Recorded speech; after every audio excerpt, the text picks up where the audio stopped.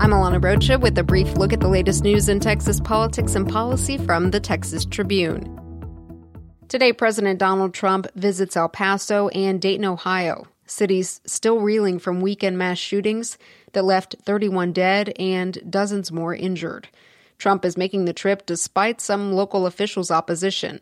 White House staff has suggested that the president's itinerary would be similar to other visits in the wake of mass shootings or natural disasters, which have included meetings with those affected and with law enforcement and first responders.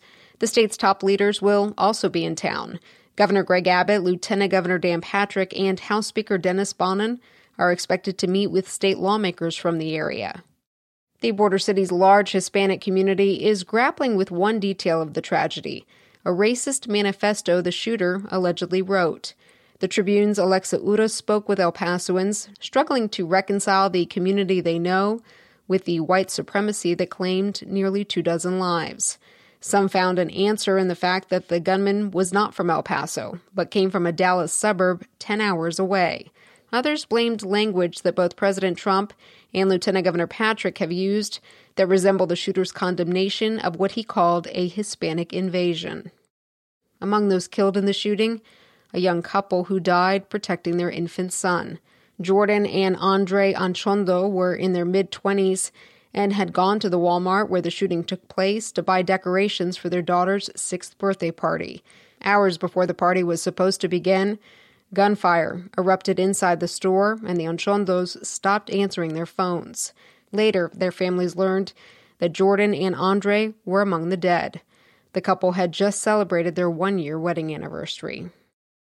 Many have called for stronger gun control laws upon learning the gunman carried out the massacre with a legally purchased AK-47.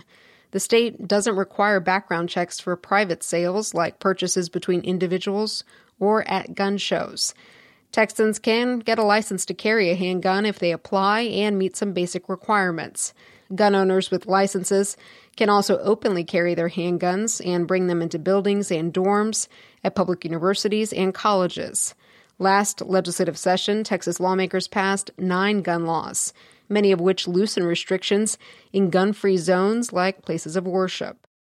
House Speaker Dennis Bonnen is apologizing for terrible things he said about fellow House members, including some Republicans, during a meeting with hardline conservative activist Michael Quinn Sullivan. In his mea culpa Tuesday, Bonnen wrote that he was stupid to take a meeting with Sullivan, an individual he says has worked hard to divide the House. And he urged the CEO of Empower Texans to publicly release a recording he says he has of the June 12th meeting. The first-term speaker is facing mixed reviews from both Republicans and Democrats over his apology. Our Cassie Pollack has the latest now at texastribune.org. I'm Alana Rocha with the Texas Tribune. You've been briefed. The brief is sponsored by August Heart. Sudden cardiac arrest is the leading cause of non-traumatic death in teenagers. A free heart screening from August Heart is more than preventative, it's life-saving. Learn more at augustheart.org.